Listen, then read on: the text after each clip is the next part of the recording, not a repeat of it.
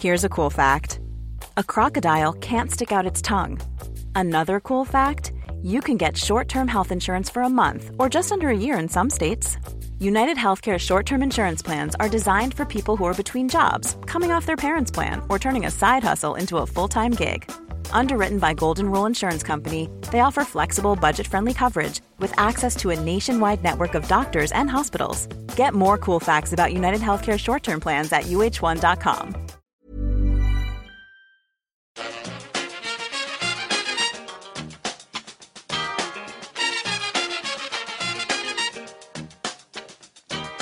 Bring it fast. Bring it to the bank. Hello and welcome back to the EPL Roundtable. I'm your host Kevin DeVries, and as always, if you'd like to reach us at the podcast, you can do so by either tweeting us at EPL Roundtable or emailing us at eplroundtable@gmail.com. Hello everybody, my name's Thomas Boff. I'm the editor of WolvesBlog.com, a website dedicated entirely to Wolverhampton Wanderers Football Club. If your team's playing Wolves or you'd like to read anything about Wolves, you can head to WolvesBlog.com or go to Twitter/WolvesBlog. Hi, I'm Jake, Newcastle fan, and you can get me on Twitter at JakeJackman with 2 N's. Hi everyone, Joshy here, Manchester United fan. You can find me on Twitter, various podcasts and YouTube channels. My Twitter handle is DocJ_MUFC. Awesome. Thanks so much for joining me today, guys, and welcome back, Joshy, after a long absence and a move and a whole bunch of stuff. Pleasure talking to you, and I'm sure we'll get to the Ole stuff soon. But I promised last week that we wouldn't talk about managers at the opening section, and I'm holding us to that. So we'll start off by talking about an actual football match.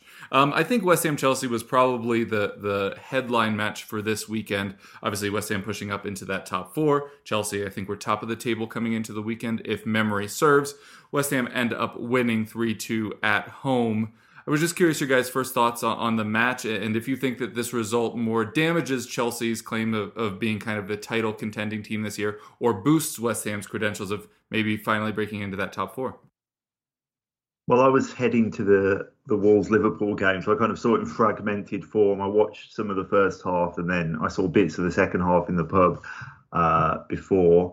I think it was a fair enough result. I think West Ham grew into the game more and more, and in the second half kind of wrestled control of it. I think the XG had it that West Ham were worthy winners of the game.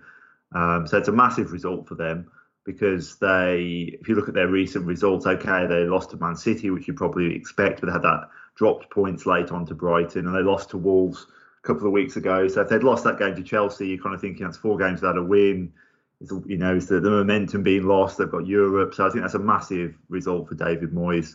And it is a big boost for their credentials because they're going to be looking over their shoulder now, thinking, Tottenham shaping up a bit. Man United they've got their act together with a couple of results, and the thing's probably going to turn for the better for them. So that they need to start picking up points.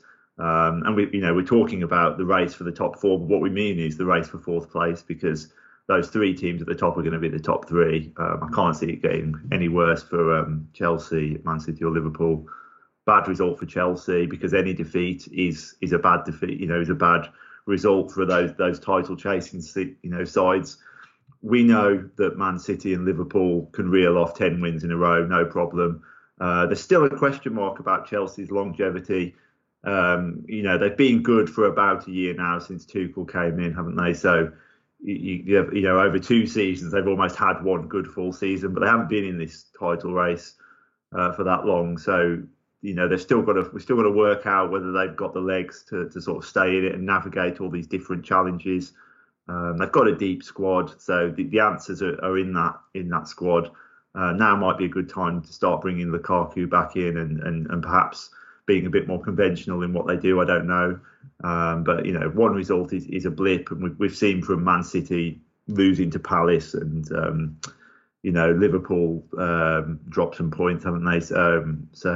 You can recover from these setbacks, but you just can't afford to have too many of them. So what'll be interesting is just seeing how Chelsea recover from the results and whether they just go on another long run or it becomes a problem for them, because the problem is for them that if they do drop 2 or 3 results, they're very quickly going to find themselves 5 or 6 points behind, and that's a long way back against Liverpool and Manchester City. Yes, it was a good game. I enjoyed it. I agree with a lot of what Thomas just said about the two teams. I don't think this is a disastrous result for Chelsea in isolation. I think West Ham are a really good team. I think they're probably one of the few teams that could beat those top three teams on their day, or even if they're not completely at their best. We saw they beat Liverpool a few weeks ago, so they've played two of the top three at home and won both of them. So yeah, I don't think it's the end of the world for Chelsea. I guess the disappointment for them will be the way the goals went in. The penalty that they conceded was a completely self-destructive moment from Jorginho. It's a poor pass, and then Mendy, he had a chance to retrieve the situation and didn't take it. So Mendy was kind of at fault for two of the goals, and he didn't look that comfortable throughout the game. So that was a little bit of a worry, because I think Mendy's been really good for them up to now. But I think every keeper's allowed a bad game, but it'll be interesting to see how he does bounce back, because it seemed to shake his confidence a little bit in the match. And I'm not sure how much of the mistake of the first goal led to the mistake of the third goal, because he was poorly positioned for it. And it was a complete fluke from Masuaku, but I think any keeper should be better set to deal with that. And yeah, it was quite poor from Mendy. But yeah, I think Chelsea have kind of been on a downwards curve for a while now. They obviously had the home matches against Burnley and Manchester United where they dropped points. Probably were the better team in both those games, but yeah, dropping points at home I think is going to be a big worry than losing away to West Ham. And even the performance against Watford during the week, Watford were the better team and should have got something out of the game. So there's a few matches now in succession where Chelsea have not looked as comfortable. Not sure why that is. I know they've had a few injuries. I think Kante missing is a big one. I think Kovacic, he's a really good player for them when he's fit. And I think Loftus-Cheek played well, but I'm not sure if he's, I think the things he did well sort of covered for the things he didn't do well. And I think defensively they were a little bit unbalanced. And West Ham, when they made their change at half time, took advantage of that. So it'd be interesting to see how Chelsea recover. I think they've got an okay, not easy. I think they're all quite tricky games in isolation. So they really do need to go on a bit of a run. I think they will be in the top four, but for me, I just don't see them at the same level as City and Liverpool at the moment. And West Ham, they've got a great chance of finishing in the top four. Their main concern will be that Tottenham seem to be picking up for Manchester United, obviously changed manager, and Arsenal have been quite impressive as well. So I don't think it'll be easy for them to do it, but they're definitely in with a good chance. Yeah, when I think about Chelsea, they're clearly a good side, and that the match against West Ham, I think, is probably not in character, right? From what I've seen of them, they're really solid at the back. They've got good shape, but I think they missed quite a few players, and a couple of them were mentioned just now. So yeah, I just don't see them on the same level as Liverpool and City. I mean, it's not a massive gap at the top, obviously, at the moment, but Liverpool and City just have this knack of just not even like almost getting out of second gear, and they'll put SWAT teams away. I mean, as a United fan, we've experienced that in recent weeks. Neither of them really had to get into top gear, and we were spanked 5-0, and the loss against City, they were so comfortable. So those two sides I think are just ahead of Chelsea. Where Chelsea are a strange one, right? What I don't get about Chelsea, they spent a lot of money on Lukaku, and he sort of kicked off the season really well, and then he's not really sort of picked up that form. He's clearly a quality striker, but it was a strange signing for me, because I didn't think he fit in with the kind of play that you saw from them when they were really good in last season, and also Thomas Tuchel's team. So he's one that they need to kind of get firing if they really want to go on one of these really extended winning runs, because Werner is just not picked up that form. His finishing is atrocious, and the others around him are inconsistent in terms of that goal scoring quality. So they really need Romelu Lukaku to pick up, and if he doesn't, not only is that an expensive problem they've got there, it is an area where they're lacking. But I mean, I think these are like minor refinements in the team, because they're clearly one of the best in the country, current sort of Champions League holders, and they're a quality side. So it's not it's not like they're out of it, not by any stretch of the imagination. I just feel like Liverpool and City operate like a machine. They're like well-oiled. They know what they're doing. Anyone who comes in from the bench knows exactly what they're up to. And they've just got this knack, like Liverpool scoring yesterday in the 94th minute, I think it was. They just got this knack of picking up that goal. And similar, City just have, it's not even a knack for them. They just like sort of wear teams down with the quality they've got across. So for me, they're the two sides that will be sort of battling it out for the title. Chelsea will be the closest to them. And then after that, I think it's up for grabs. Like, I think, West Ham, I don't know if they've got the consistency through the whole season. Conte will get Tottenham going at some point. I'm hopeful United, we're going to talk about it in a bit, but decent run coming up. So hopefully we can start pushing for that. I have to say, I don't really rate Arsenal. I mean, when we beat them the other night, they were awful. And I mean, we made them look good for in parts because we were so bad. But I don't think they're just up and down. And Arteta will be gone sooner rather than later. But yeah, I think West Ham, they need to pick up that consistency and they'll be there. But I think that top three, the top three, we kind of know who it's going to be, don't we? Yeah, it certainly looks that way. And in the table, that's reflected if you look at that goal difference column. City 23, Liverpool 32, Chelsea 26. Next closest is West Ham at 9. And everybody else... Oh, United up to 1 now after today. Everybody else on negative. So it's really starting to show which people are in which categories. And then at the negative side, Jake, unfortunately, you and Newcastle both with negative double digits. Not ideal, although obviously managerial changes at both of those clubs. And a couple mentions of Lukaku. Obviously, he's been dealing with some injuries. I do agree that maybe a target man isn't how they succeeded last year or how Tuchel has traditionally. I think that was one of those things where you're just like, okay, but that's another super elite player that'll help them get there. But yeah, we'll see how he embeds in once he's back and fit. Yeah, I don't see him as a target man though, right? Even when he was at United, I thought that was always a bit of a misnomer with him. He's not really a target man. True, he did a bit more at Inter, where he'd just head the ball down to Lautaro, who was always overlapping. But there is much more to his game than that. I definitely agree. Yeah, but it's because of his size. I just don't think he wasn't good enough to be a target man. His touch and hold up play, it was decent, but it's not like that. You're not talking about, when you think about Didier Drogba, you couldn't get the ball off him. He's always the natural comparison for no reason at all. Actually, they're not very similar. He's more, I think, Lukaku's strengths when he's playing in the channels, using his pace, playing on that kind of turn in the box. That's kind of where he really comes live. But if he's outside the box, playing as his target man, linking up play, it's not really his strength. But even then, I just don't see where he fits in this Chelsea team in terms of, for 100 million, you're not. Oh, how he cost 100 million, right? You're not really looking for a different option. He should be your starting striker, banging in goals, and that's what didn't quite sort of match up for me. Gotcha. Yeah, totally makes sense. Next, I wanted to head into a conversation about the upcoming fixtures. We've already touched on some of them for some of these clubs we were just talking about, but based on things like form and fixtures and squad health and stuff like that, which clubs do you think will have the most successful runs during this congested winter period, and who do you think is kind of lined up to struggle here over the coming stretch? Well, I was looking at the fixtures just actually, and looking at Manchester City and Liverpool in particular. Because if you're talking about who's going to have the most successful run, you would think who's the most successful and best teams, and I think that's who it is. And quite interesting, they've got very similar fixtures. And on the flip side of that, there's teams who have got like a December of doom because they've got to play them both. And I think Wolves, Newcastle, Leicester, and Leeds are the 4 teams who've got to play both Man City and Liverpool this month, amongst other difficult fixtures. So I think those 4 teams are probably likely to drop some points.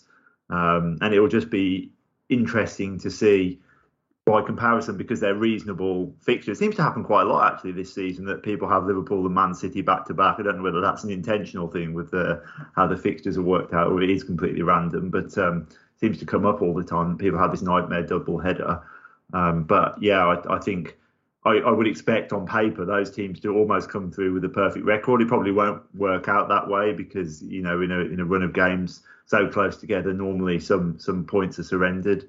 around this time of the year. So hopefully, as a Wolves fan, we didn't cash in against Liverpool, but maybe we can do something at Man City with their Champions League game in the week as well, so that congestion might pose a problem for them. And they're certainly moaning about it, the teams and the managers at the top, even though it's the same for most teams. So I think I would expect Liverpool and Man City to have good festive runs, because I think their fixtures are favourable against the sort of middling to bottom teams. So I think they'll probably be the ones who, unfortunately, again, get the best results. Yeah, I think Newcastle, we've got some terrible fixtures this month, and Leeds as well. Again, I've got terrible fixtures, so I guess they're two teams that might struggle. But I often think it's quite good to play the bigger teams around Christmas. I think that's might even be the best time to play them. There's always a couple of shock results. I'm sure a team outside of the top six will beat Liverpool, Man City during the Christmas period. I'm not sure who it will be, but it normally does happen, and it wouldn't surprise me. So, strange. In that regard, I think it's quite a good time to play them and just get the fixture out of the way while there might be some tiredness and some rotation and injuries. Those two teams jump out to me as having tough fixtures. Everton have got some tough fixtures, but aside from Man City and Liverpool, I think Man United have got really good fixtures. Norwich, Brentford, Brighton, Newcastle, Burnley coming up. They're all games that they'd expect to win. In fact, Man United, they've only really got to play West Ham up until the start of March, where they play Man City. So they've got a really good, long, sustained run of fixtures. So you might think that they could go on a run and maybe push into the top four over that period. I think Watford as well, they've low-key got some good fixtures: Brentford, Burnley, Crystal Palace, Wolves, West Ham, Tottenham. So not the worst run, and they'll be looking to get some points out of that. So yeah, it's difficult to call. Everybody plays everybody twice, but for me, I think the festive period is probably maybe a good time to play some of the tougher teams. And I think, wasn't it a couple of years ago, Fulham beat Liverpool around this time? I know last year we drew to Liverpool, I think maybe on the weekend before Christmas. So yeah, it does happen. And yeah, I'm sure that there'll be a few shock results. Yeah, I was looking at the United fixtures, a really massive opportunity for Ralph Rangnick, to be honest. I think, we've picked up the win today against Palace at home, beat Arsenal the other day. And then, we've really, not only is it a decent run of fixtures, it's not as congested as some of the others, because we've got young boys in the Champions League, but we're top of the group anyway. So we can probably rotate a little bit, rest some players. And we don't have any Carabao Cup fixtures because we got knocked out of that. So this is a decent opportunity to pull a decent run together. The one team I was looking at that I thought were probably, it's interesting that this next group of fixtures will likely shape the remainder of the season is Leicester. I don't think they've been at it as much as we would expect from them this year. And then they've got, they lost today, right? They lost against Villa. And then they've got Napoli in Europa League. It's a tough match. And then they've got a fairly congested period where they play, I think 6 matches in 17 days around Christmas. And that includes Tottenham, who are looking all right. Everton, who, they're not looking great, but they're generally a tricky side. And you'd think Rafa will sort them out soon. But then Liverpool, City, and then Liverpool again, because they've got Carabao Cup fixtures. There's a lot of intense matches. So you could see them drop further down the table, because in this period they don't have a massive squad. So they're a team that I'd be looking at and thinking they may have some issues. But aside from that, I think I've not got much to add from what's already been said. I think, rarely do teams go through these periods and pick up like maximum points, right? They're because of the intensity and the rotation and things like that. You do get some let's say shock results and things like that. So yeah, it's always fun, isn't it? So hopefully we hope, well, obviously as a United fan, I'm hoping we take advantage of what looks like a pretty decent run of matches. But yeah, no, looking forward to it. Yeah, I think the Leicester call, it's a good one, not just because they obviously have those difficult fixtures that you mentioned, but also they have been bitten very horribly by the injury bug the last 2 or 3 years. So with that, then a squad, if they suffered that kind of thing again, that could cause an even more damaging impact to their side, not just during this period, but for the rest of the year. We'll go from there to talking a bit more about our teams individually. So I was watching Tottenham's match today, and I was reminiscing on the fact that we've already scored 2 or 3 like vintage Conte goals, and it's really interesting seeing Tottenham be the ones scoring them, but they're the same patterns of play that he's used at other clubs, and now it's just us trying to fold into them, try to repeat them with more and more efficacy the further we go into his tenure. But it just made me question if people at home know exactly how your guys' clubs kind of build up play, either from the back or throughout the rest of the pitch. So yeah, just was kind of curious. How do you guys build up play? Well, for Wolves, I think certainly this season there's been a keen determination to play out from the back. We brought in Jose Sarr, who's a goalkeeper who's comfortable with the ball at his feet. Complete contrast to Rui Patricio, who liked to stay on his line and not get involved with anything unless a shot came near him. So I think that signing was, symbolic of the way that Bruno Lage wanted to develop Wolves' play. And obviously we have Conor Coady playing at the back, who's basically a midfielder protected by 2 defenders. So when you've got that, it gives you a good platform to play out. Doesn't always work out that way. As unfortunately against Liverpool, their press was just impossible to get through for our players yesterday. We weren't technically good enough to get out. So we did resort to kind of playing it side to side a bit and then looking for those balls down the channel, trying to get it into Traore or Jimenez's chest and go from there. And I think you've got to have that in your locker. If you're determined to play out, that's fine. You've got a pattern of play, but I think you've got to have more variety. And I think that's what Wolves and a lot of other teams have got to improve on, because I think most teams now play with the intention to play out from the back. But when they're pressed, it can go out the window a bit and you end up with this weird sort of trying to get out but can't really do it. And then you sort of half playing, half chipping balls forward, and there's no real cohesion to what you're doing. Watching Liverpool yesterday, they're like a Rolls Royce. The way they move around the pitch as a unit, in and out of possession, they're so comfortable in every area of the pitch. Obviously, it helps if you've got 11 brilliant players, which they did. They had their best 11 out on the pitch yesterday, so that was something to see, and the way they moved the ball. But yeah, I think it's you've got to modify what you do. I saw Arsenal go to Anfield a few weeks ago, and they were just determined to play out from the back. And in the second half, they just kept giving the ball away, kept giving away goals, and there didn't seem to be a plan B to try anything different, which is the Achilles heel of most teams. I think if plan A doesn't go right, there's not a lot else there. But for Wolves, like I say, they want to play out from the back.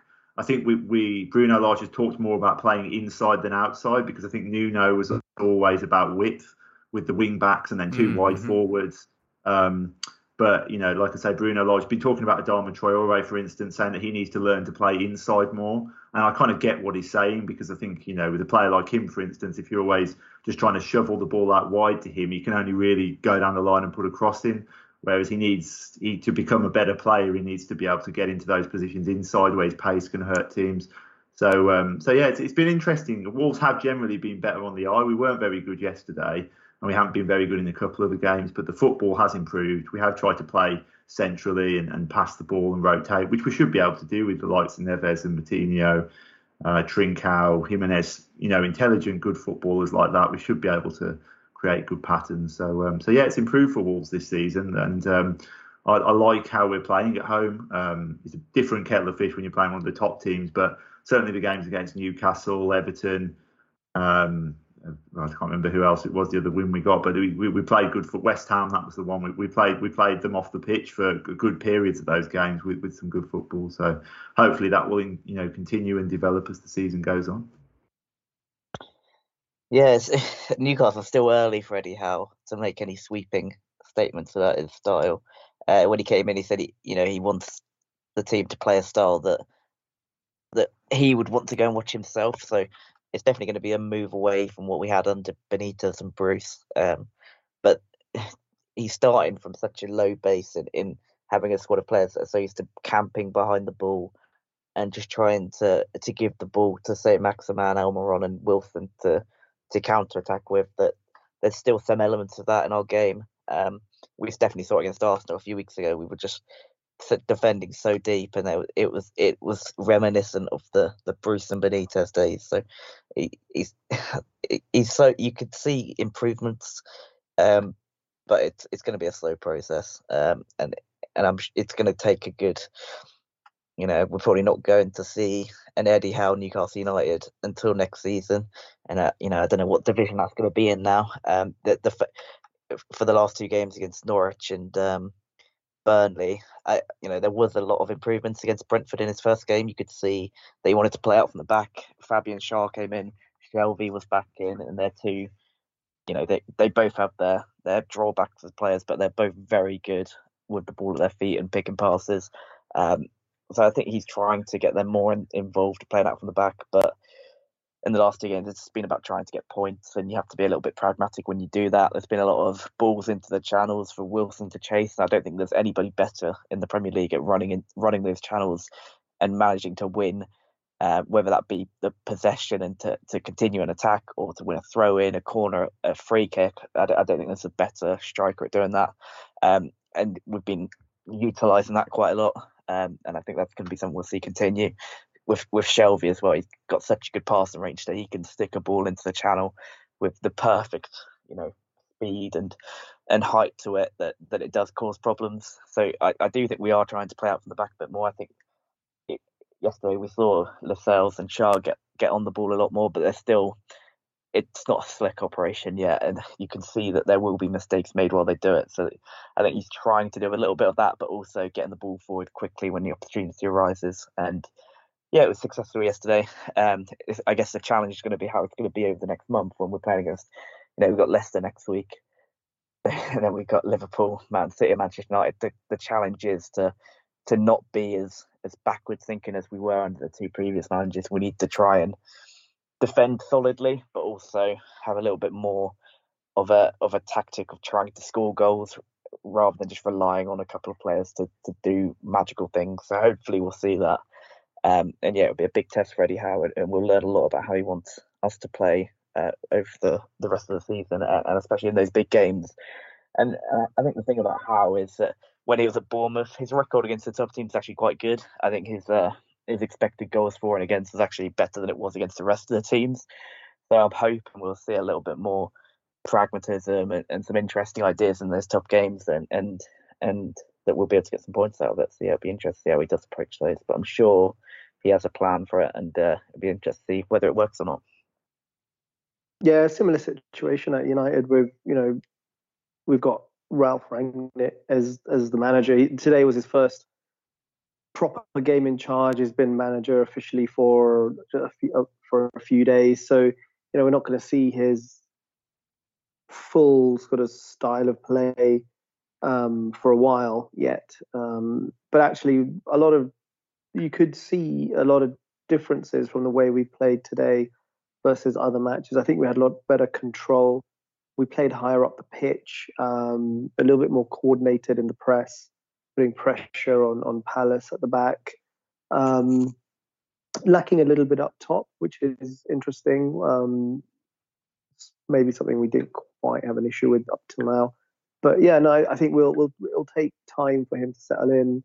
I think he's got a lot to work with. One thing I did notice even in the last few games is Fred plays a bit higher up, so he's winning the ball in really good positions to then initiate attacks and transitioning quite quickly, which we did well under Ollie, to be fair, other than this season. But up until this season, we were very good, very on that transition, quick on the counter. Once we won the ball, we were very fast to get the ball forward. This was when we were playing at our best and really taking advantage of the players we had going forward. Something happened this year. We just sort of unraveled, and Ollie had to go, and we'll see. I think Ralph, from what I've seen, I'm not going to pretend and and say I've watched all his teams and watched everything that he's ever done, but from what I've read and the interviews that he's had, he likes control. He believes in that control of the ball or control of the football of the match, whether you're in possession of the ball or not. So how are you controlling the game even when you don't have possession? That means everyone needs to know what they need to be doing. You need to have a good structure. And this is kind of what we've been missing. I think Ollie, as great as he was, man management and that cultural reset and sort of motivational side of things, that genuine eye for detail, the systems kind of coaching, he wasn't up to it. So this is a real departure. So it'll be interesting to see how we get on. I think there's certainly a lot of talent in the squad, so I'm looking forward to seeing them really coached properly. Rangnick likes to develop young players and bring them through. He likes to play at pace, and he likes to obviously win football matches. So hopefully we'll see that come through. And like I said earlier, we've got a good opportunity in terms of the run of fixtures we've got for him to bed in and pick up those results, so that build some momentum until we sort of hit February, March time when we have a much tougher run of fixtures. So yeah, I'm looking forward to seeing this style, this high press, high energy football, and then I think Jadon Sancho will flourish. Hopefully Rashford will also sort of flourish under him as well. So yeah, no, looking forward to it. Lots of good young players and to learn from him. But yeah, I wouldn't be able to say exactly how we play out, build up play, because it's still early days yet.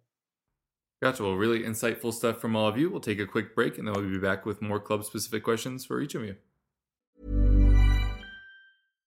If you're looking for plump lips that last, you need to know about Juvederm lip fillers. With Juvederm Volbella XC and Juvederm Ultra XC, your lip look, whether it's subtle or bold, can last up to 1 full year with optimal treatment and no additional maintenance. Find a licensed specialist and see if it's right for you at Juvederm.com today. That's JUVEDERM.com.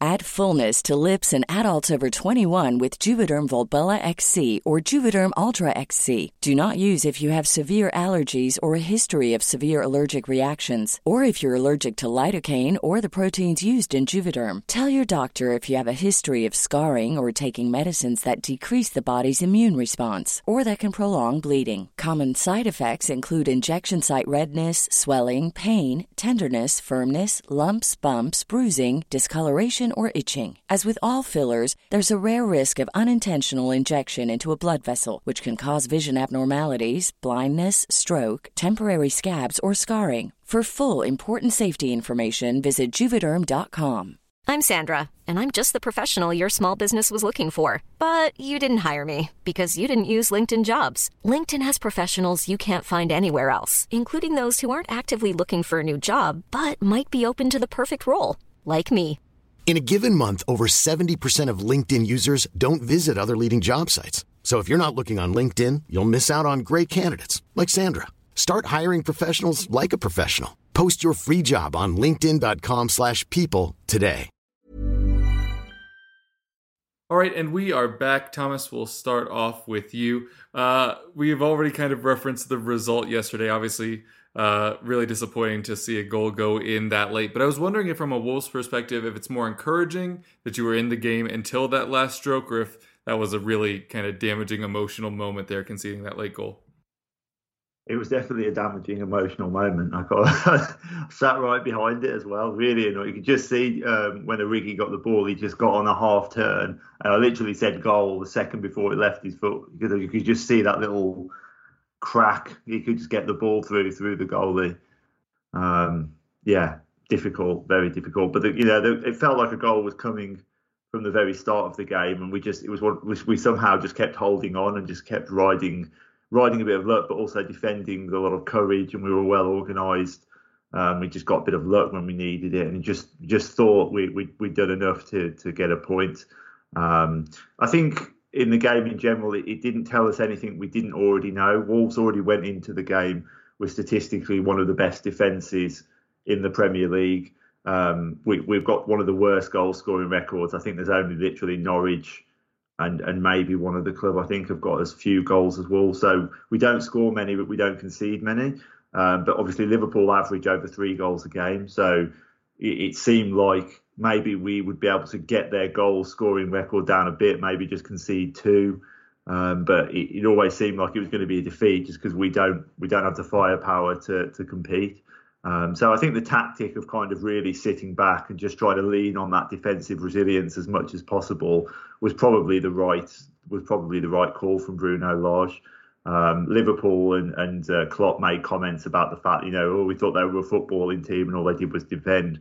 The simple fact is there's just a massive chasm in quality. I mean, I've mentioned it earlier in the our chat that was for me the best 11 they can possibly put out, and they've had that team the last couple of games, and they've steamrolled teams. They've scored 4 goals in each of their last 3 Premier League games, I think, coming into this one.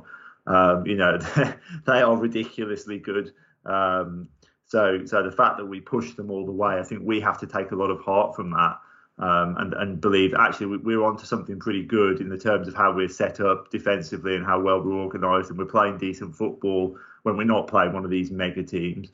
What we need to do more is obviously find ways to score more goals, and that will probably come with fresh personnel. Hopefully in the new year, I think there's some players who may leave, and hopefully 1 or 2 to come back, including Pedro Neto, who's been out for a long time. And I think he would sit very well in this Bruno Lage setup. If we could get Wang, Raul Jimenez and Pedro Neto in the team as an attacking trio with Daniel Podence in there as well, I think we'd be well positioned to score some goals. And we need a central midfielder who can sort of push on more from those positions. I think that would help us. But definitely, going back to yesterday's game specifically, disappointing, but I think we should extract the positives that we pushed their best 11 to the limit for them to get that result. Yeah, you mentioned some of the attacking players there and that they haven't been paired. Do you think that's the main reason why you failed to score in 4 of the last 5 matches? Because while the general tenor of what's going on at Wolves is pretty positive, it's a pretty surprising statistic.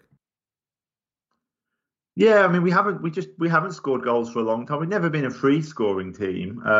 We didn't score hardly any last season, and a lot of that was obviously down to the fact that Raul Jimenez was out, but also we sold Diogo Jota to Liverpool, and we sold Matt Doherty to Tottenham, which might not sound much, but Doherty was getting 5 or 6 goals and 6 or 7 assists a season, so he was an important attacking player. And then we bought Nelson Semedo in Doherty's position. He doesn't produce the goods going forward. He's a good player between the boxes, but in terms of goals and assists, and then we haven't really found a goal scoring replacement for Jota. And then Raul obviously had that terrible injury, and he's not really come back the same player in terms of being like a penalty area predator that he was before his goal. He's still doing good things, but in a different way. So I think it's just a combination of things, and then we haven't had the players come in to fill that void really. I think Bruno Lage wanted to come and play with the back 4 and play with an extra attacking player.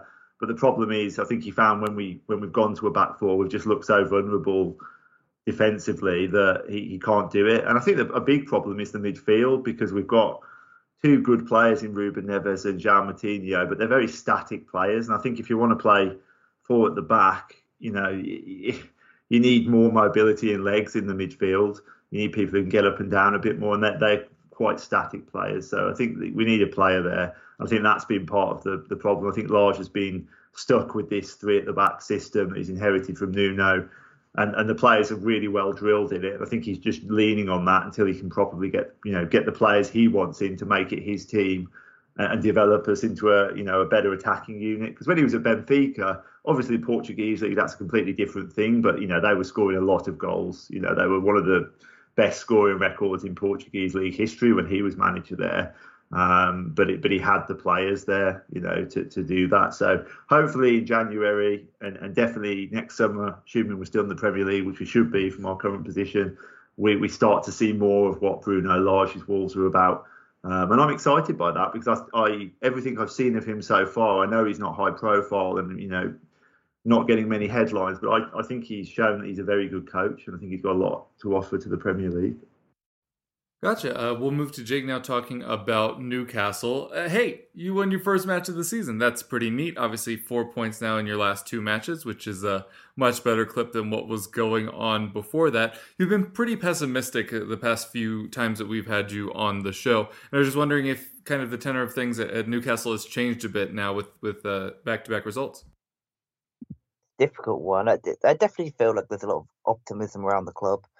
I think, the celebrations at full time yesterday were great. You could see everybody sort of behind the same message. Everybody's pulling in the same direction. That hasn't, from the squad to the owners to the fans, and the manager all pulling in the same direction. That hasn't happened in Newcastle for over a decade. I still think we're in a very tough position. Our games in December aren't helpful. You'd like a couple of easier home games in that run, but I guess we've just had 3 quote unquote easier home games. 5 points out of it is fine, but you'd probably been hoping for a couple more than that. Obviously the red card against Norwich was a bit disappointing. We should have beaten Brentford on the day we had the better chances. We just didn't quite make it happen, and we had a couple of individual mistakes from the back. But yeah, it's going to be interesting. The first one of the season, that could go one or two ways. You could see us really push on now, even with the tough fixtures. Like, I look at that game next week, Leicester away. It doesn't quite fill me with as much dread as it would have done at the start of the season. I think Leicester are in bad form at the moment. I think that they've got a Europa League game on Thursday, Napoli away. They're not going to be able to rest everybody for that. So maybe it'll be a good game for us to go and sort of attack it and get 3 points out, because they don't look very good at the back. They've got a problem with set pieces at the moment, defending them. So yeah, I think that's a game we should really go and target to try and win. And then if you make it 2 wins in a row, then you really start to get momentum. But I still think it's gonna be tough to stay up. I think that the next few weeks might see us lose some ground again because of our fixtures. And yeah, I don't think there's many bad teams in the Premier League this year. I think that, you'd probably say Newcastle and Norwich have been 2 of the worst teams, but I've seen some signs from Norwich that they're getting a little bit better. I thought from the bits I saw of the Tottenham game today, Kevin, you might be a better place to say, but I thought Norwich created a lot of good chances. They seemed to dominate possession for quite a lot of it. So I think they're showing some improvements. Obviously Newcastle showing some improvements. And yeah, it's going to be tough down there, but it's obviously great to get the win, and hopefully they'll be able to push on now. And the thing that does fill me with hope is you see the great sort of team spirit and sort of the determination of the players to get us out of this.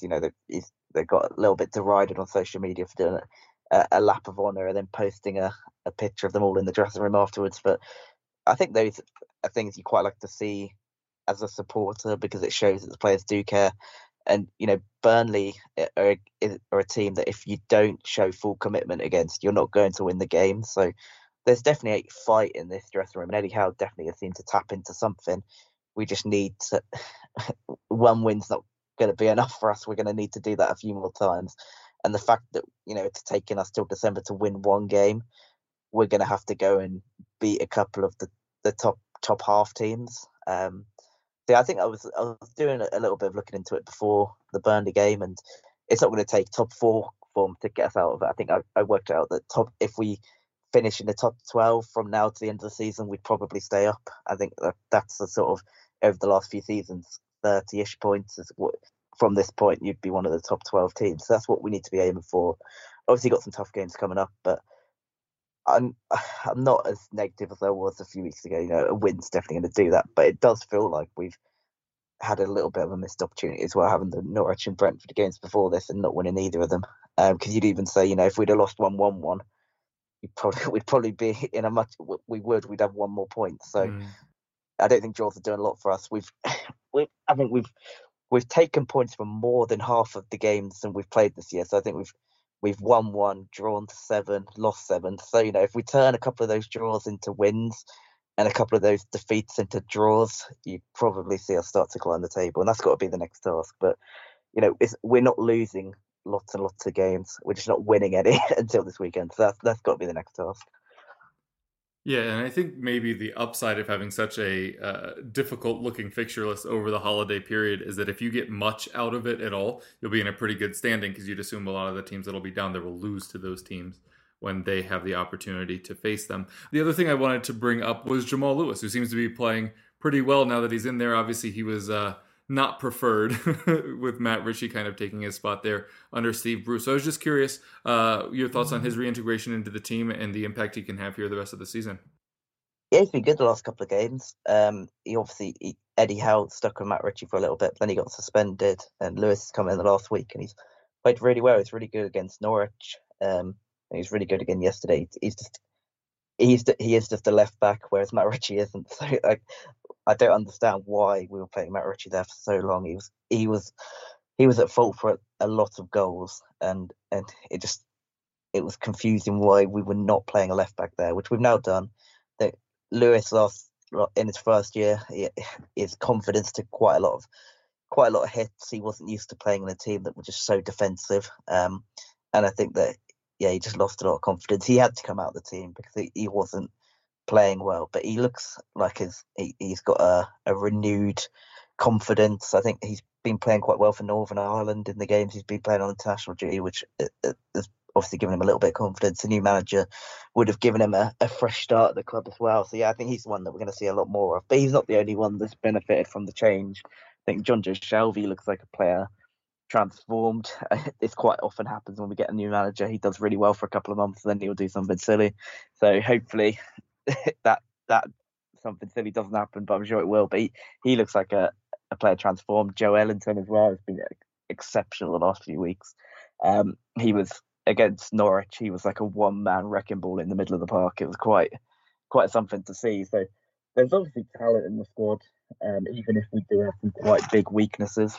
And Eddie Howe is getting a lot more out of these players than Steve Bruce ever was. And it just makes us look back and think that it was so obvious that Steve Bruce wasn't the man to coach these players, and yet the Newcastle fans are getting criticised for not giving him a chance. But we can see the difference that has been made already, and hopefully the improvements will keep coming. But yeah, Jamal Lewis is definitely one of the biggest improvements out of any of the players so far.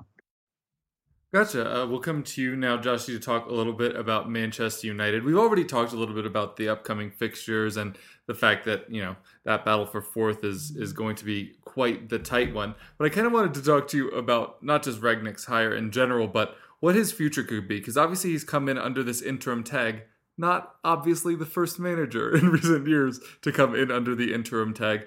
Do you think, like with Ole, that there's a scenario in which Rangnick either gets you top four, gets you pretty deep in the Champions League, and he gets extended? Or do you think the full intention is for him to shift into more of like a front office role and be part of the hiring group for whoever the next manager would be permanently?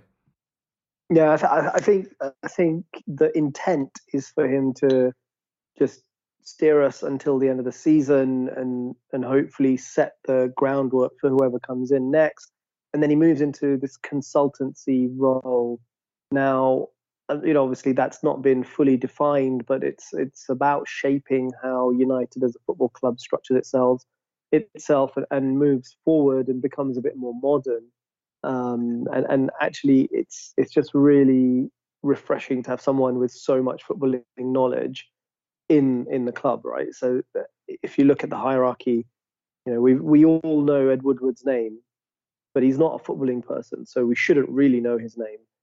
He was someone who craved that fame, and that sort of came with his job, but he really should never have been that sort of public, right? He should have just been cracking on with his job and letting people who are experts in their roles get on with things. So he should have brought someone in to help him out with the footballing side of things. He could still have been the main decision maker, but if he has a good, solid advisor, that would have been helpful. Now you've got this Murtaugh geezer again, somebody who's not a football person by background, although by all accounts, apparently he's been doing a lot of traveling around Europe, meeting with coaches over the last 5-6 years and learning about the game. And during those travels has met with Ralph Rangnick in the past, and respects his knowledge and his understanding of the game. So this is what I've read about him, as in Murtaugh. So maybe there's a different approach, a different strategy going forward. and that's where Ralph can come in and shape what that looks like in terms of that wider strategy, long-term planning at the club, rather than just exactly what's on the pitch. Now, getting back to your question, there's still always that doubt in the back of my mind about, that the ownership is just an absolute disgrace. Absolutely no idea about football, and are clearly just there to get as much money out of the club as possible.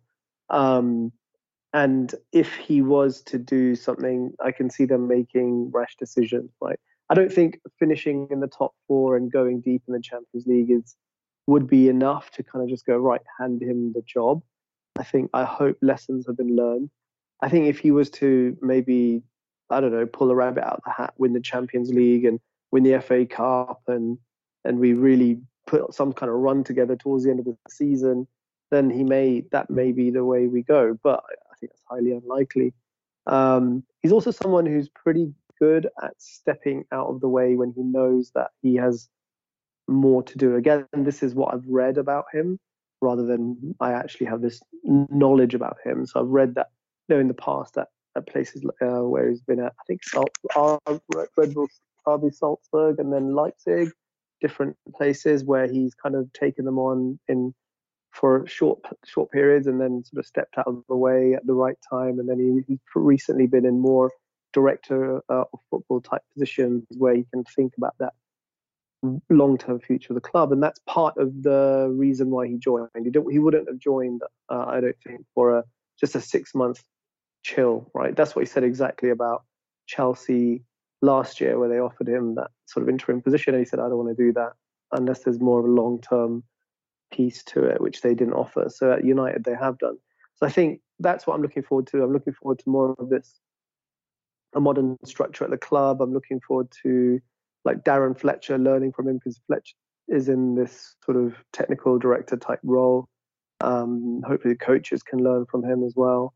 And then we as a club can sort of become a bit more modern in the structure. So that's what I anticipate. And then we bring someone in for the long term. And it sounds like Pochettino is currently that guy in the minds of or certainly from what we've read in the press. And broadly speaking, he would fit in with the kind of Ralph Rangnick type of approach to football. But yeah, we'll see. I think there's every chance he could become permanent if he does an exceptional job. But I think the intent is for him to go into this consultancy role and help shape the future of the club. Yeah, and if he is interested in the long-term future of the club, maybe he realizes that he might not be the guy super long-term now. But a very interesting situation of kind of staying part of the structure even after potentially stepping down as coach. My other question I wanted to ask you was about the attacking front. Obviously, we mentioned at the top of the show, first match, so I'm not asking you to know everything, but there's been a lot of debate about how to get all of your best attacking players into the side at once. Do you have an idea of how Rangnick would like to do it, or maybe just an idea of how you think you get the best out of the talent you have up front? I think our problem is not really is not at the front. It's actually in the middle of the park. You've got McTominay and Fred. They're kind of two players that they do the job of what you'd hope one player would do. Like if you think about like the best kind of central midfielders in the world, like if you took N'Golo Kante, right? He's basically those two players in one. But we've got to kind of cover because we just don't have that quality in midfield. So totally get it. We used to play Winston Sissoko. Yeah. So we've got so our issue is that, right? So but what we saw today was he kind of narrowed that gap. We played higher up so that we're pressing higher and more into the opposition half, and the fullbacks are wider. And he played more of a 4-2-2-2.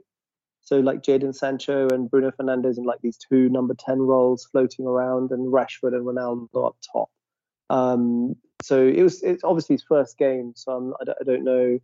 That's not necessarily what he's going to do every match, but he wanted to. His sort of justification was he didn't want to change the lineup too much. I don't think he changed it at all, actually, from the one that started and won against Arsenal. And he also thought, actually, I wanted to give more freedom to Sancho, and he wanted more support for Ronaldo. So the 4-2-2 was born, and you've got Diogo Dalot and and Telles as the fullbacks, providing width and whatever. So actually, we played quite high up. And I think that's what he wants to do. He wants us to be more proactive in our play and have that control. So I'm looking forward to that side of things. In terms of how we get the best out, I mean, a lot has been said about Cristiano Ronaldo and what he contributes. I mean, ultimately, the man's scoring goals, right? He scored 2 against Arsenal. He didn't score today, but had a couple of good efforts. But the man's bagging in goals at 36 years old. He's putting a shift in for the team. I mean, ultimately, if you're a manager and you're given Cristiano Ronaldo, you know you're going to get goals. Your question is, how do you make sure the rest of the side also continues to contribute, so it doesn't become like just he's the only one and focal point. So that's going to be the tough one. I think for me, you've got great options in Rashford, Sancho, Greenwood around him, Cavani off the bench. And we saw Lingard, what he did at West Ham second half of last season. And Anthony Martial does have it in his locker, right? We've seen that in the past. So there's lots of great options for Rangnick. But what was interesting is today at 0-0, he brought on Anthony Elanga, who's a youngster. So he's playing in the under-23s. He's pretty much outgrown that. He's consistently the best player on the pitch at that level.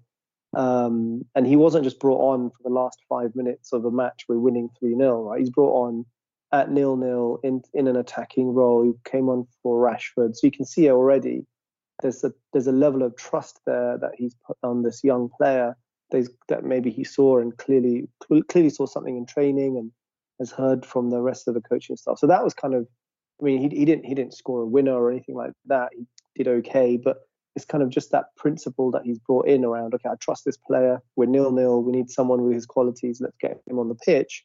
I thought that was quite interesting. It just showed a lot of trust and he's willing to take risks and show a bit of faith in some of these younger players as well. So that was kind of good to see. So I'm looking forward to some of that sort of come through perhaps in other areas as well. So yeah, we'll see how it goes. I think there's a lot of talent in that squad, which clearly they weren't performing to that level that they should be. I'm hoping that a man of this guy's experience and knowledge, he can bring something and get these guys playing at top level again. I mean, last season we finished second. Yeah, I know that Liverpool weren't at it and Chelsea weren't at it, but it's a pretty good achievement and hit the Europa League final. So, we should have probably won that. So it's not like the team, in terms of its talent and the ability within the squad, is completely horrific. But just something happened this season. Like I said, Ollie rightly sacked, and now Ralph's got this opportunity to try and pull it all together. So yeah, looking forward to it. Gotcha. Well, good luck with that, but hopefully not too much luck since, as we all discussed at the top of the show, really only one spot left there for Champions League football. Or you can win the whole thing, win the Champions League, and then we'll just take fourth, since that still works, unlike the year that Tottenham did it and Chelsea won and got knocked out. Definitely not still bitter about that almost a decade later. We'll wrap up with match previews, where we'll just go through quickly and talk about what you guys think of your upcoming matches. Not going to be an easy one for you, Thomas, as you mentioned, having to head away to face Manchester City. Do you think there's a chance you could get one of those upsets that Jake was talking about earlier?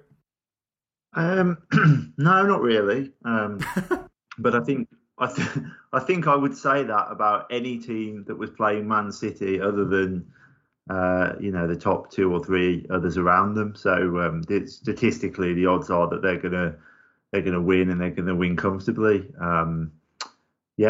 So I think we'll lose, but as I said, against the top 2 are decimating everyone's goal differences.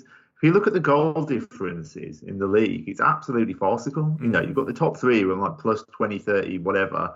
Everyone else is close to 0, -1, +1.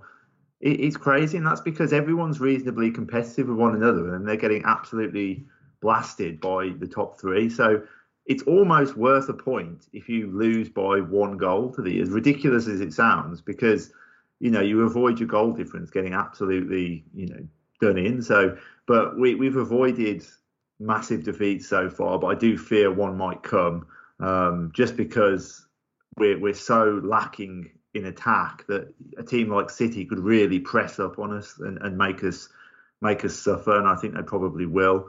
I think we'll be relying on the pace of Traoré again on the break to get us off the pitch, and then use that as a weapon to maybe make them play 10 yards further back. But yeah, we've won at the Etihad before, but that was, and we'll have to do the same again, which is defend with great resilience for 80% of the game, and hope that maybe when they're a bit punch drunk towards the end, we can strike. But I don't see it. I think we'll lose by a couple, but we're in an okay position, and we can swallow a defeat at this stage without it being too painful. Gotcha. And Jake, you've already mentioned you're heading to Leicester and think you might be able to get points there with their kind of struggles recently. Yeah, I think so. I think that things just don't seem right at Leicester. I think that Brendan Rodgers always does seem to have this shelf life at clubs where he does well for a couple of seasons and things start to go awry. And I think we're seeing that at the moment. They just don't look as good. I thought they were lucky to get anything out of the Southampton game of the week, and then today Villa were deserving of the 3 points. They're lacking at set pieces. They can't defend them. So yeah, we won there last year. I think we won 4-1, I think it was, or 4-2, something like that. So we've got form, and we've got the type of players that will cause some problems. I think Wilson would have Soyuncu on toast, quite frankly, in his current form. And I think that Saint-Maximin is always good against teams that give them space, and I think Leicester will. So I think it's quite a good matchup for us. And I think that we've got to put a run of wins together, and the performance over the work rate of the last 2 weeks has been really good. We just have been lacking a little bit of a performance, and I think maybe we'll get that at Leicester. So yeah, I'm going to tip us for the win. I think that we're going to see Brendan Rodgers leave Leicester in the not so distant future. So yeah, if the fact he's still in charge and they've got a massive Europa League game against Napoli, which should take quite a lot out of them, I think that we'll get the win. So yeah, I think I might go 2-1 Newcastle. That would certainly be a big result with 3 in a row there for Newcastle. And then we'll finish up with you, Josh, talking about Manchester United. You have young boys in the Champions League. What do you think you'll see in terms of the strength of the squad that you put out and the rest of it? So we've actually qualified top, so it's an opportunity, I think, for a bit of rotation, rest up, and prepare for this sort of Christmas period. So I don't anticipate our strongest side on Wednesday, but then it's not like no games are easy in the Premier League. We've proven that this season anyway. But we have Norwich away. They're bottom of the table. You'd expect us to go there with a strong side to pick up that win, and then Brentford, Brighton, Newcastle, Burnley, Wolves. It's Wolves are always tricky for us, but they're not. Newcastle, they're looking pretty decent at the moment, but I think they're winnable matches. I'm not saying I'm expecting us to go out and win 10 in a row, but they are all winnable, and the key will be how we manage the squad. And with the young boys, on Wednesday, we're already top of the table, so I don't anticipate us going out with every all the big guns playing. And I think we've got a good chance of breaking into that top 4 and hopefully cementing that position. So looks like we're building up a bit of momentum, and we've got the opportunity to do that right the way through into February, actually, from the fixture list. So yeah, here's hoping. Obviously, for me as a United fan, that's great. Maybe not great news for everyone else. Gotcha. We'll wrap things up there. So if you guys would like to tell folks where they could find you or anything you're working on, now would be a good time. Yeah, great to be on again, guys. Thanks for having me. There'll be obviously lots of stuff happening on Wolves Blog over the Christmas period, because we have previews and match reports for every game, and congested fixtures mean lots of articles, so lots of discussion around Wolves. So if you're one of the teams playing Wolves, then surf on. If you're a Wolves fan, obviously great to have another one on board. So yeah, it'd be great to speak to you on there, or you can hit us up on Twitter at WolvesBlog, on Facebook.com/WolvesBlog. Yeah, thanks for listening. You can get me on Twitter at Jake Jackman with 2 N's, and anything I do, I'll post there. Cool. Cheers, guys. Appreciate being on. And if you want to find me, I'm on Twitter at DocJ_MEFC. Thanks a lot. Yeah, thanks, guys. I'm your host, Kevin DeVries. You can find me on Twitter at Kevroff. You can find the show at EPL Roundtable on Twitter, and by searching EPL Roundtable everywhere else, which you seem to have successfully done if you're hearing this past the hour mark of this episode. But seriously, thanks so much to these guys for coming on, and folks at home, we hope you keep listening.